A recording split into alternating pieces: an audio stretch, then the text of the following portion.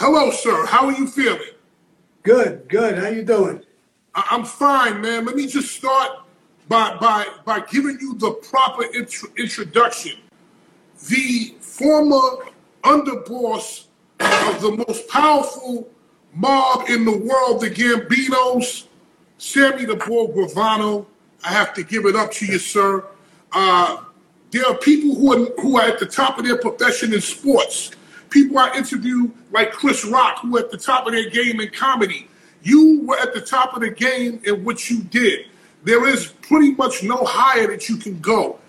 And on top of that, I also want to thank you because there are only a handful of people who have even been able to sit down with you. I know Diane Sawyer was one.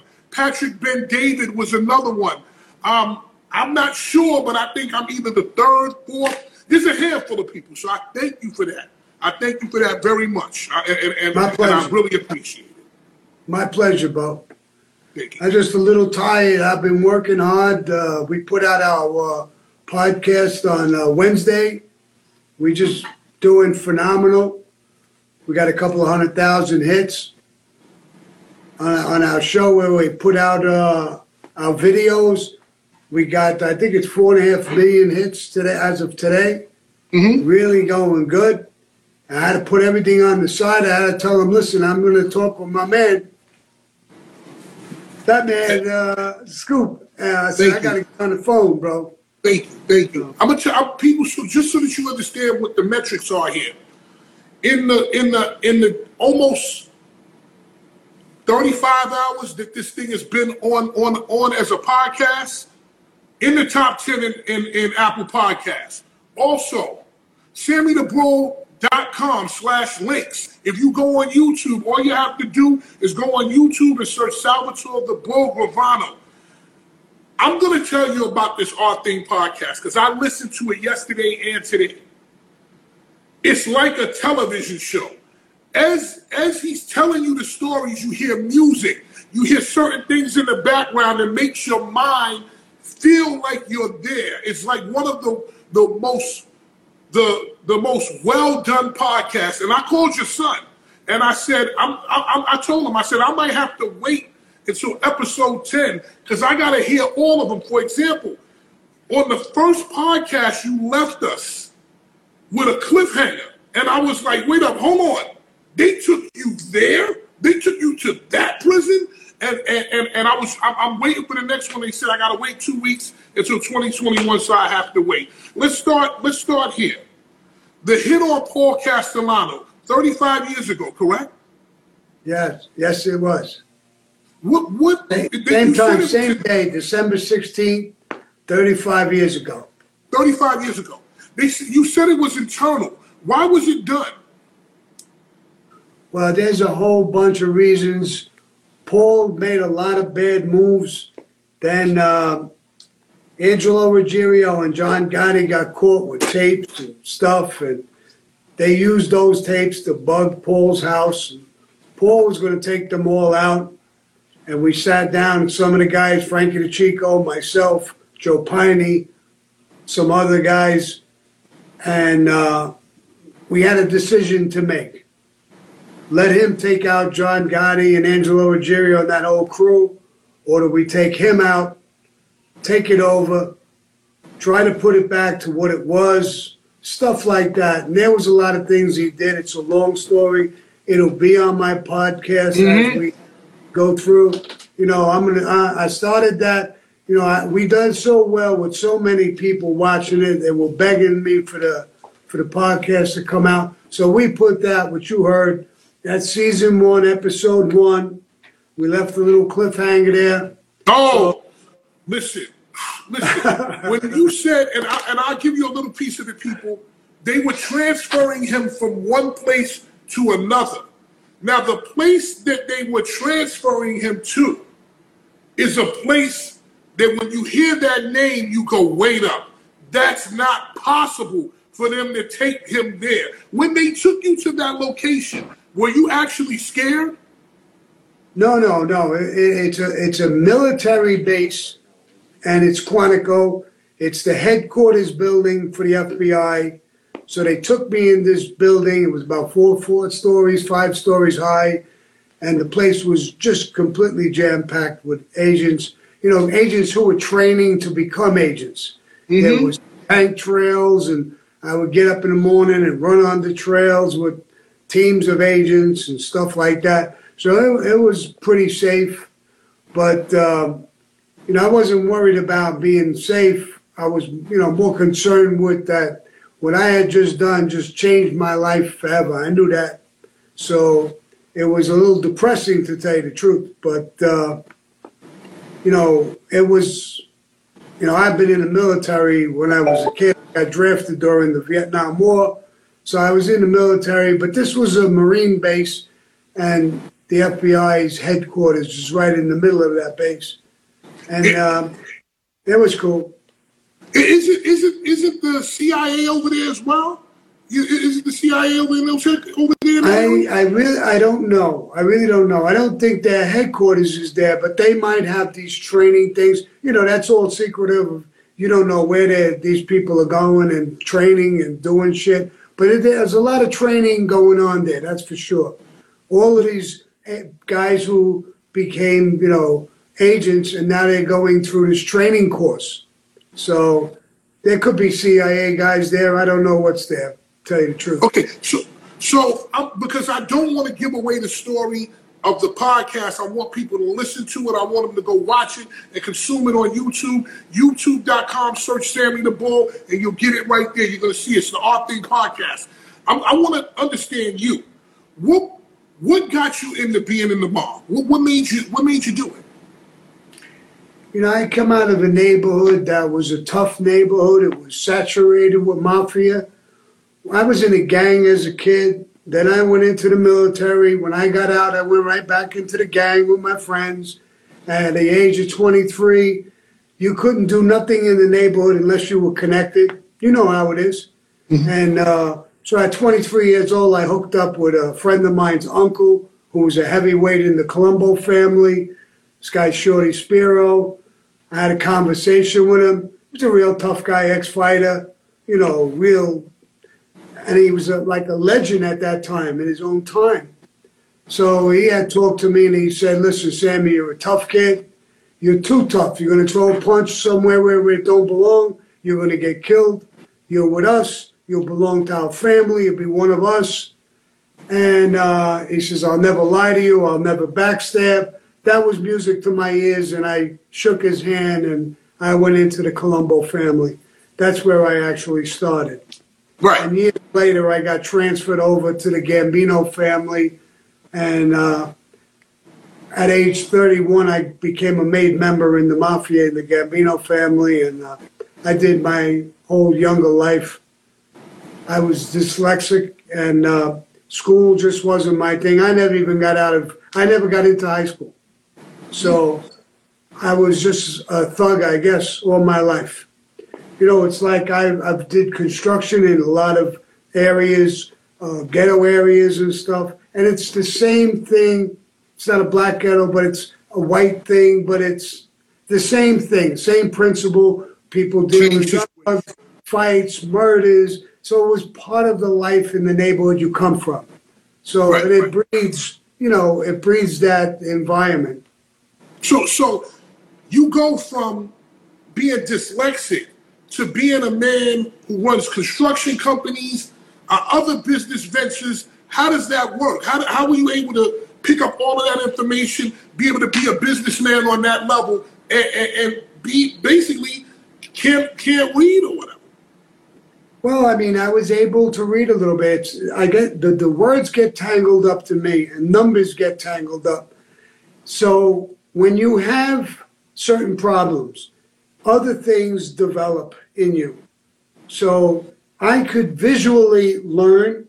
See, they didn't know what it was back then. They just thought you were stupid. But I wasn't stupid. I had a learning disability. Mm-hmm. But if I see something or if I talk to you, I can listen to you, I understand you, I learn from you. You know what I mean? Very easily. But when it comes to a book, I once grabbed a guy and he had a little piece of paper. So I said, here, read this. So he read it. I said, you see, is that nice and clear for you? Yes. So I took another piece of paper. I just scribbled. I said, read that.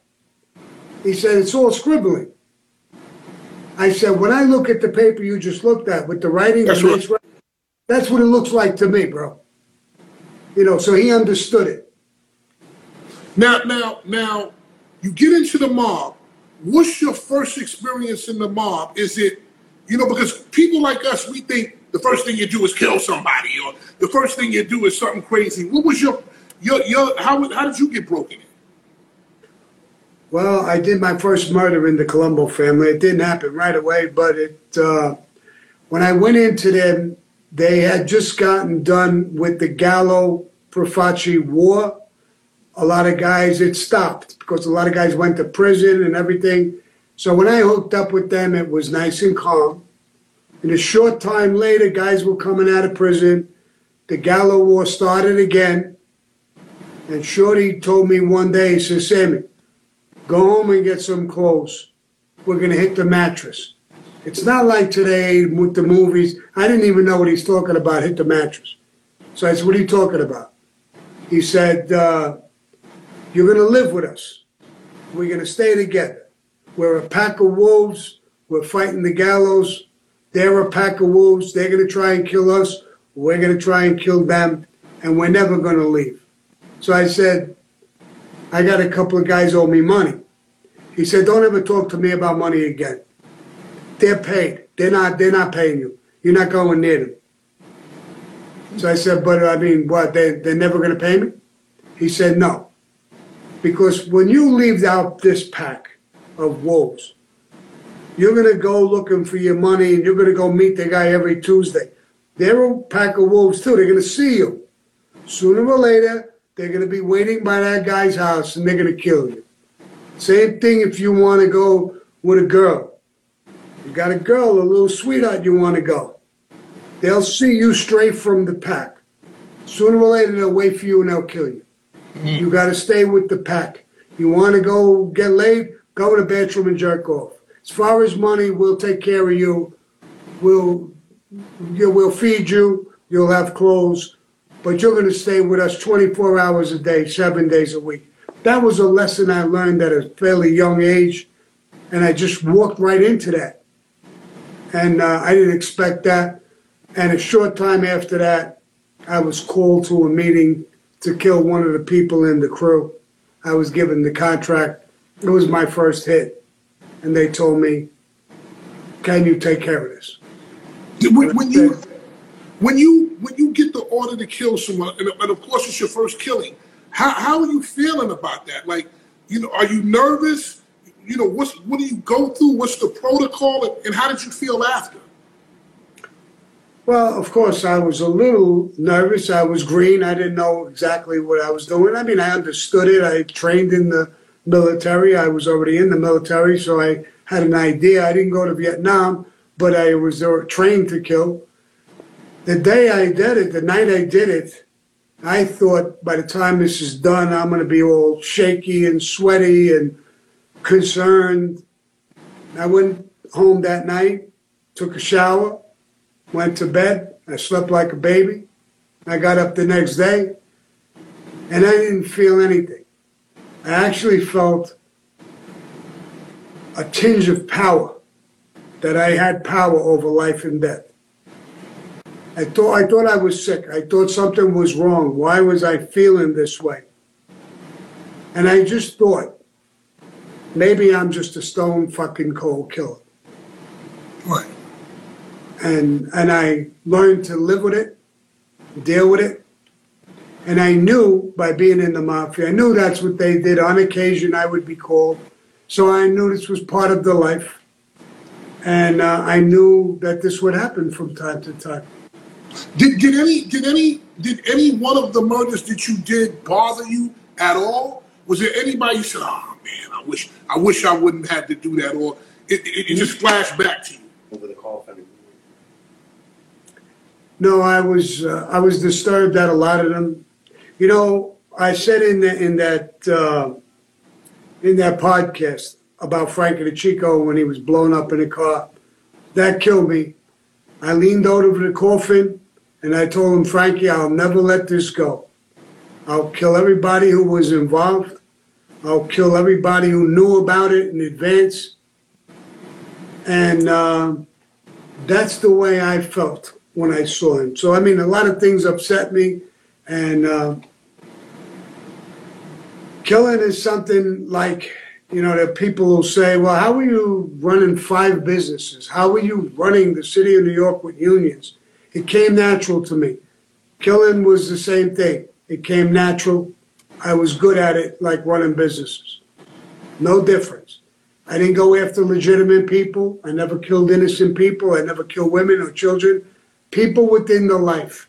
And I understand we all knew the rules. When you break the rules, it's not me killing you, bro. You knew what the fuck you did. You would die. Now, you want me to feel sorry for you, or you want me to do what? I know when I broke the rules, I could have died. Right. The way it is. What do you know, you spoke about it in the podcast that when you got called by John Gotti Sr., you took a shower, and then you took a bath, and then you took a shower, and then you hugged your wife. You know, you got up and you went to that meeting. Was it like you felt like at that particular meeting you would be killed? Was it, you know, because when you look at the movie Donnie Brasco, he took off his wings. He said, I'll be back. He hugged her. Do you get that same kind of feeling? Did you get that same kind of feeling? No, not at all. No.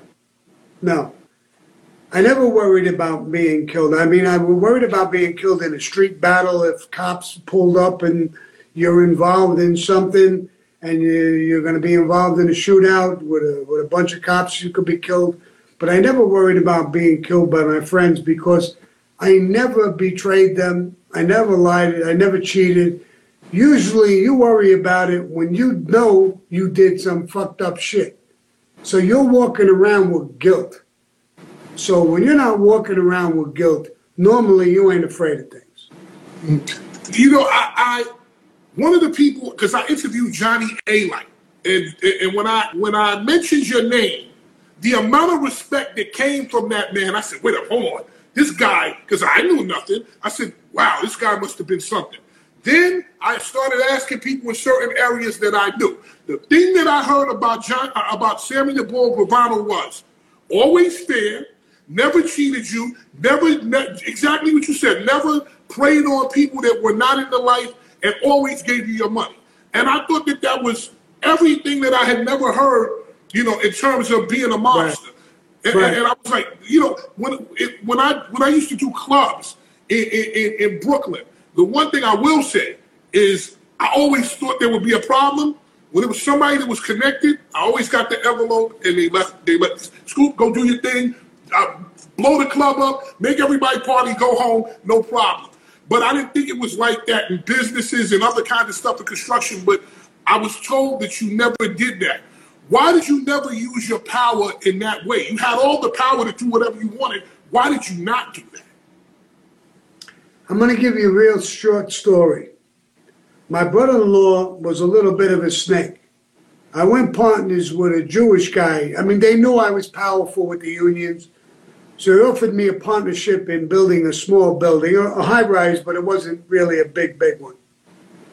So he called me up one day. I was in the office. He said, Sammy, the job was a bastard. Everything that could happen to go wrong went wrong.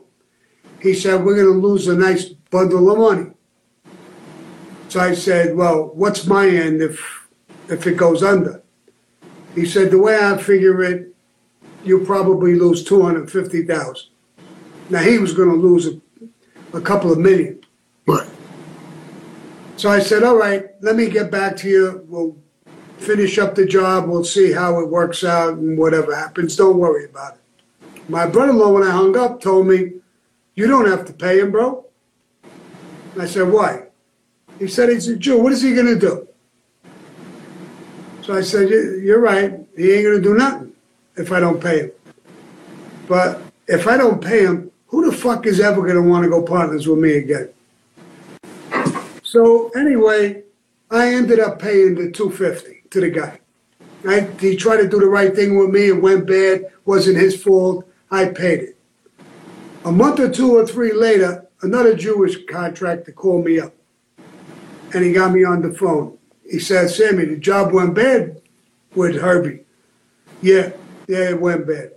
So I heard you lost 300,000. No, I said, I lost exactly 250,000. That's what I lost. He said, that's about as honorable as it gets. He said, Sammy, you're a fucking gangster's gangster. Mm-hmm. And you paid it. That's a man's man. Mm-hmm. I'm doing a project, and I want you as my partner. I trust you.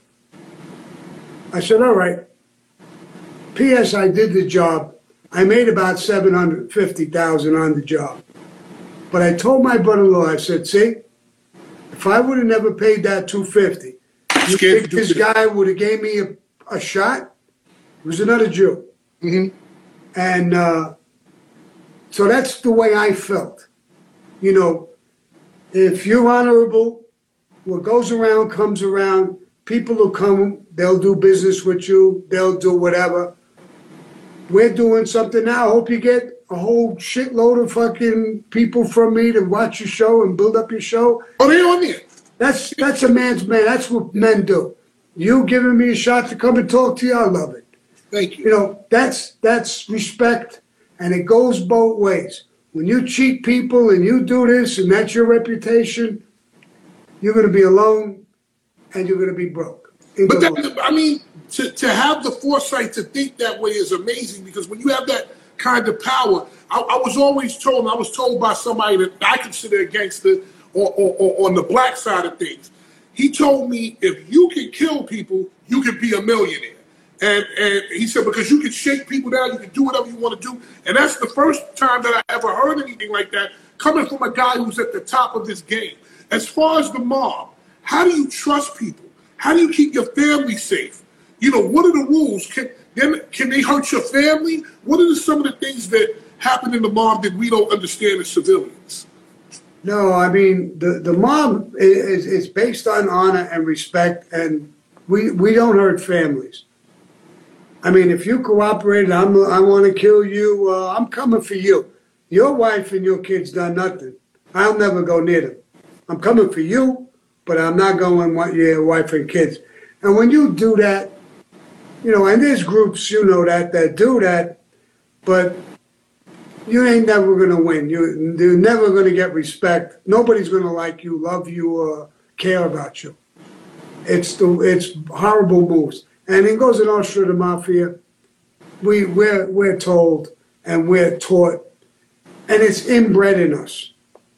So, I mean, I wouldn't even think of hurting innocent people for what you did. If you did something, bro, it's me and you. It's not your. You know, if you want to hurt your family, that's your business. But I'm not going to hurt your family or women and children. As a man who was highly feared, would you take being feared or being loved more? You know what's hard? If you're a true man and you're a tough guy, you could be feared, loved, and respected all at the same time. It's a hard combination to put together. You have to work at it. You have to have respect for people, and you can't walk around like your shit don't stink. People will hate you behind your back if you're too tough, but they'll still hate you. But if you're a good man, they'll love you to your face and behind your back. I got people calling me who I haven't seen in 50 fucking years, still loving on me. So how bad of a guy could I have been growing up? Those people wouldn't be in my corner, especially after some of the things I did. Right. Now, as far in organized crime, there are many crimes that you can do. What would you say was your favorite crime of choice? What was the thing that you actually loved to do? What would that one thing be that you were really good at and you loved to do? I was a loan shark At one point, I had $1.5 million in the street, and that I did that most of my career in the mafia, and I loved construction and unions and stuff like that. You know, not everything is robbing to make money. You know, construction and business. You know, let's say you're in the mafia and you open up a bakery. Mm-hmm. And you're close to me. Now you got to cook, bake, put out good product to make money and build a customer base. If you're in the mafia and you're with me, all of my people go to Fat Man's Bakery. So you're going to open up with 50, 60 customers. I don't even give a fuck if they don't like the bread. Go there and eat. Right. Go there and buy bread. So you can make money in business. I found that fairly easy to do. You know, I'm business minded. I worked with construction all my life. So I understand a lot of that stuff. And as far as loan sharking, I never was brutal. I mean, in all my years, 30, 40 years in the street, Shylock, I hit 2 guys with my hands.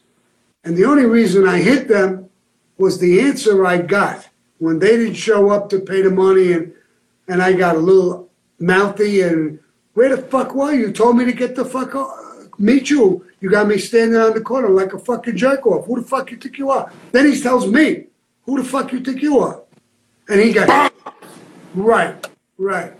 And that happened only twice. Guys didn't have money, I would tell them, bro, we're always going to deal with money. Don't worry about it. Give me half the payment. Don't give me nothing for 2 weeks and then come back. When I dealt with it like that, I never had a problem with people paying me money. I didn't have to hit people. I didn't have to threaten people. And then I gave it to good guys who could make money. You know, if you were a junkie, I'm not going to give you money. I know I ain't going to get it. I'm going to have a problem.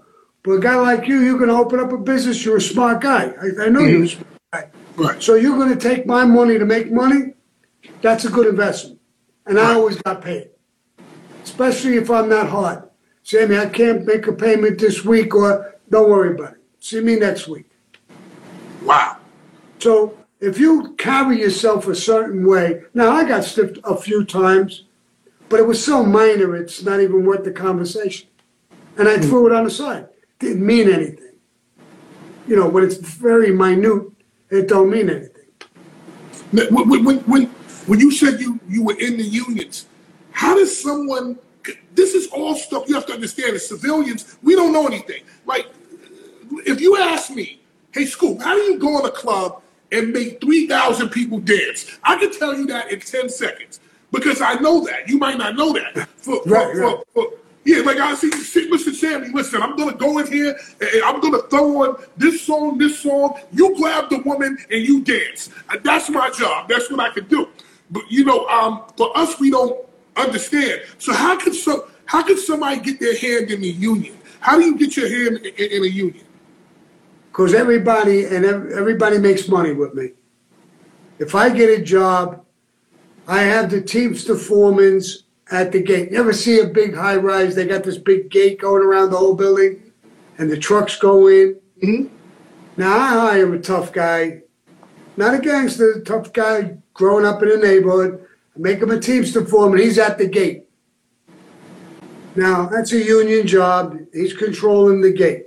Now you just go there in the morning. You have coffee. The trucks go in and out. Cement trucks, lumber, everything is going in and out. So now I talk to the people who are running the company, building the building.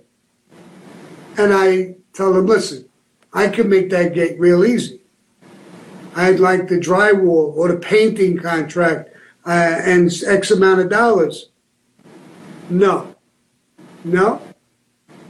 So that same tough guy who I gave him the job as a Teamster foreman, I tell him, listen, shut the gate down.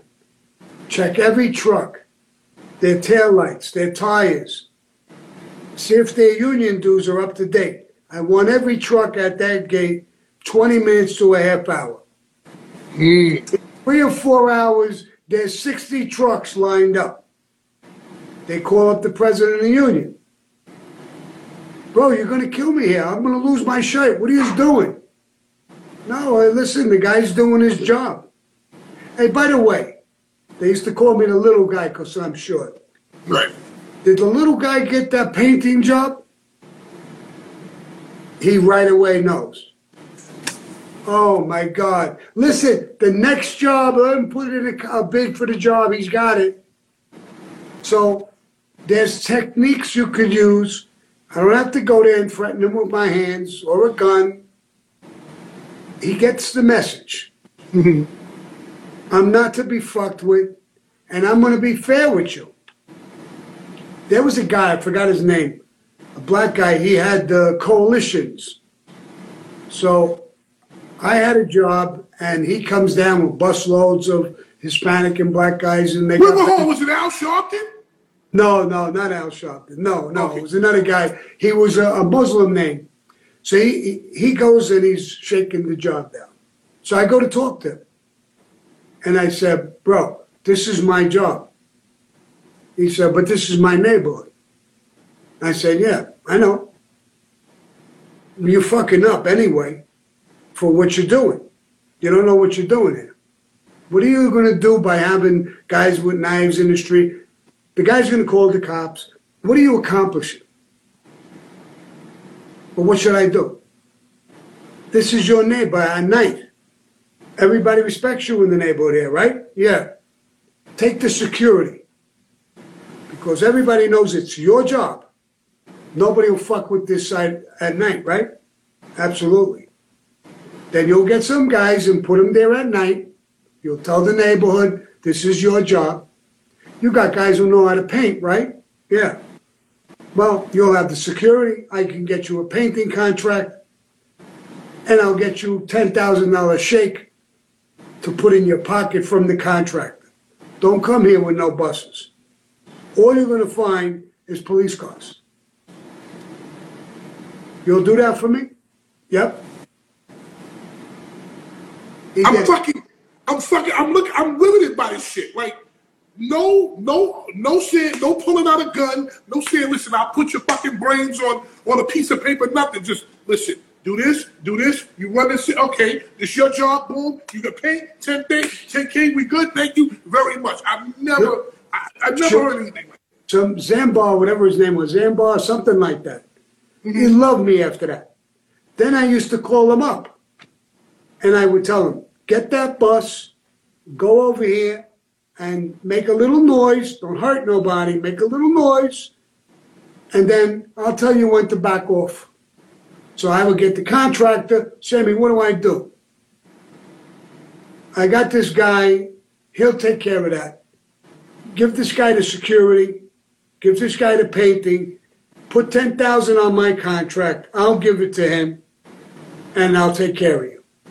So it helped him and it helped me. Not only am I controlling the union, I'm controlling the street. So I become twice as fucking powerful. And he loved me. He was making nothing but fucking money without no fucking knives, no guns, no cops, no going to jail, no nothing. And everybody walked away happy. That's crazy. I remember, and I worked at Hot 97. Hot 97 is 395 Hudson Street in Manhattan. The Carpenters Union is in the same building as Hot 97. And I remember saying to myself, this is the Carpenters Union. Sammy the Bull Gravano and John Gotti finally run this shit. And I just, anytime there was a union, I always used to think about that. And I was like, yo, I'm sure these guys come in here, they run this shit, and now I understand how it's done. Speaking of John Gotti, this was your friend for many years, a guy that turned his back on you and did some things that honestly are crazy. But let's take it from the beginning. How did you even meet John? What was your first interaction with John? How did you guys get Well, I didn't grow up with John Gotti. He came from Queens. I came from Bensonhurst, Brooklyn. I met him with Frankie DeChico, had an after-hour club. He just had gotten out of prison. I was talking to Frankie Chico's father, who was a maid guy. I was a maid guy already. The door opened up to the club. John walked in with a little entourage, 4 or 5 guys. And Frankie Chico's father says, "You know this kid, John Gotti?" I said, "I heard of him. I don't really know him." And that's where I met him. He was a degenerate gambler. He went in the back gambling. And we had a drink together before he went in the back. That's where I met him. And I had a little bit of a relationship with him. But he's not one of my childhood friends. We didn't know each other back then. And how did you wind up getting so close and you guys became boss and underboss? What was the story behind that? Because not many people. Well, it was the Castellano hit that did it, and it was his problem with the boss, and that brought in me and Frankie Chico. Frankie Chico's another guy, Bensonhurst, Brooklyn. Listen, I'm not ashamed to say this. If you took me and my whole crew, if you took John and his whole crew, we weren't a pimple on Frankie Chico's ass. Wow. That's how tough Frankie was. And I grew up with him. He was about 14 years older than me. He was like a big brother to me. I mean, every time I was in trouble as a kid, he was there. So we decided, to help him out and take the family over, make him the boss. I wanted Frankie Chico to be the boss, to tell you the truth. But Frankie said, "Listen, Sammy, me and you will be the power behind the throne. He could run it. He's got some brains. If he does the right thing, we'll be cool. I could be his underboss. He can't be mine. He's got this ego shit. If he doesn't do the right thing, I give you my fucking word, we'll kill him. I'll be the boss and you'll be my under." Now, there's a lot of stories that went on to get to this point, so I don't want to confuse people. I put my hand out. I said, "Frank, then let's do it." And we got back to him. We told him, "We'll take you back and we'll take over the family." He couldn't do it without us. Right. We were too powerful. He would have too many people to fight. So my question is this. All of that happens, and now you see this guy morphed into this guy who's wearing fucking $3,000 suits and all kinds of stuff like that. But you're not that guy. You're like the sensible guy in the back. Everybody says you're quiet, you're very reserved, you're a family man, you do your business, you go home. But now you got this guy out there, and he's the Teflon Don, and he's doing this. What are you saying in the back of your head? We had nothing but trouble from the beginning. Frankie DeChico, 4 months after we killed Paul, was blown up in a car, was killed. Yes. And we had nothing but fucking trouble. So, yeah, I mean, it was annoying because we're a secret society and a brotherhood, and we don't dress up in fucking $3,000 Brioni suits, even though we could afford it. $200 hand-painted tie. Gene Gotti. I mean, what? Did Gene Gotti come to you and tell you? Yeah. I mean, at times, my son was just telling me something. Even John Gotti's brother, Gene Gotti, came to me once. "Sammy, he only listens to you. We're coming down there. The FBI, he's putting everything on Front Street, bro. Talk to him." I said, "Gene, you're his brother. Go over his house at night and talk to him." He said, "I tried." You know what he told me? What? "Don't talk to me unless you want to talk to me about mommy and daddy. About the mob, go through Sammy." He chased him. Okay, so you go. Do you go to John Gotti and say, "Hey, listen, what are you doing?" Yeah, but he's the boss, bro. I did that a bunch of times. All the old timers used to come to me and tell me the same shit. I said, "John, we come by this club. Guys who were never known by the law are coming here. You're forcing them to come here. There's FBI out here every fucking night, news media. We're committing suicide, bro." "No, Sammy, don't worry about it. That's the way it's got to be." And he's the boss. In the mob, the boss is the boss. I mean, I'm not going to argue. I'll bring up a point with you. This is your show. I'll bring up a point with you. But you're the boss of the show, bro. You tell me that you don't want to say this or do this, I'm fine with that. I respect your position. That's the mafia. You have to. And if you don't respect the boss's decisions, you're going to die. Period. Okay, so, but by what this guy is doing, he's literally killing all of them. So all the old mobsters, all the old gangsters, all the people who respect you, they say, wait, hold on, what are you doing? When do you say to yourself, we're going to get caught, we're going to get pinched, whatever you want to say? When do you say to yourself, okay, this is too much, we're going to get in trouble over this? I said that from day one. But, again, the boss is the boss. If that's what's going to happen, then so be it. And I dealt with that going in the street. You always think of that too. You're going to die in a shootout, or you're going to go to jail, but you do it. The only thing that made me change at the end, like you saw in the podcast, is when he tells me I have an idea. All this shit on the tapes, I'm going to make the lawyers blame it on you, so that the jury could look, poor John Gotti, he lost control of this fucking animal, meaning me. Mm-hmm. And you're going to just sit there and take it. Really. And that's the time I said, no, not this time. Wow. I'm not going to listen no more. Fuck the mob. Fuck you. I'm out of here. So, and that, but other than that time, the boss is the boss. I mean, these guys, when you're called in, when you take the oath, they tell you at the oath, if you're in the hospital and your son is dying in bed, and somebody walks over to you and whispers in your ear, the boss wants to see you right now. You leave your son and you go see the boss immediately. The boss is above God, country, your family. Cosa Nostra is number one. And you live by that oath. It sounds strange, and it probably is strange, and for certain people. Not to me, it's not strange. And I'm sure it's not totally strange to you. It's not strange to me whatsoever. No, you've been around the block.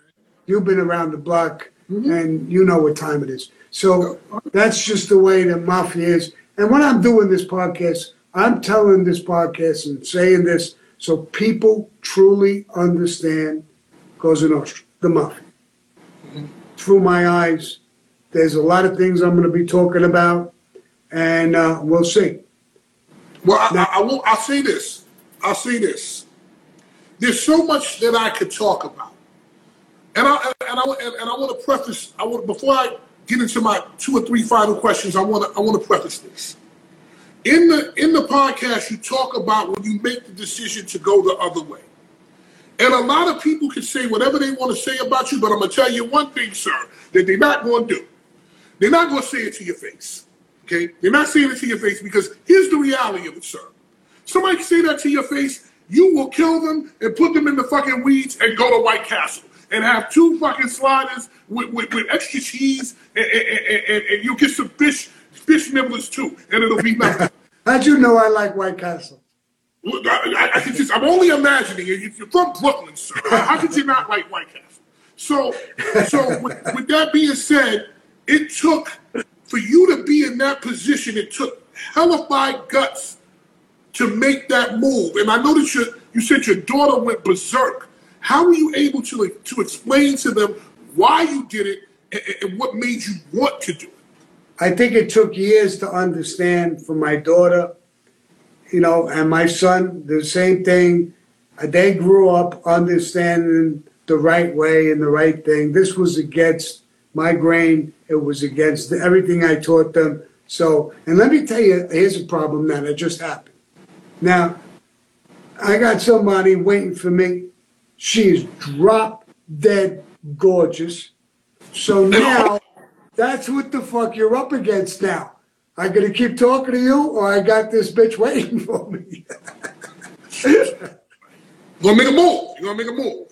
I understand, sir. I understand. Look at this. Final question. Final question. All right. Everybody, when they think of the mob, they think about hits. People getting killed, whatever you call it. I'm a civilian, I'm gonna say killed. You guys say clipped, whacked, whatever you say. I have to take your word. How does it work? How does a hit work? In terms of, does somebody just go out there, shoot somebody, and that's it? Or does it have to be authorized? What do you do when you get the call? How do you prepare yourself for a hit? And what do you do after?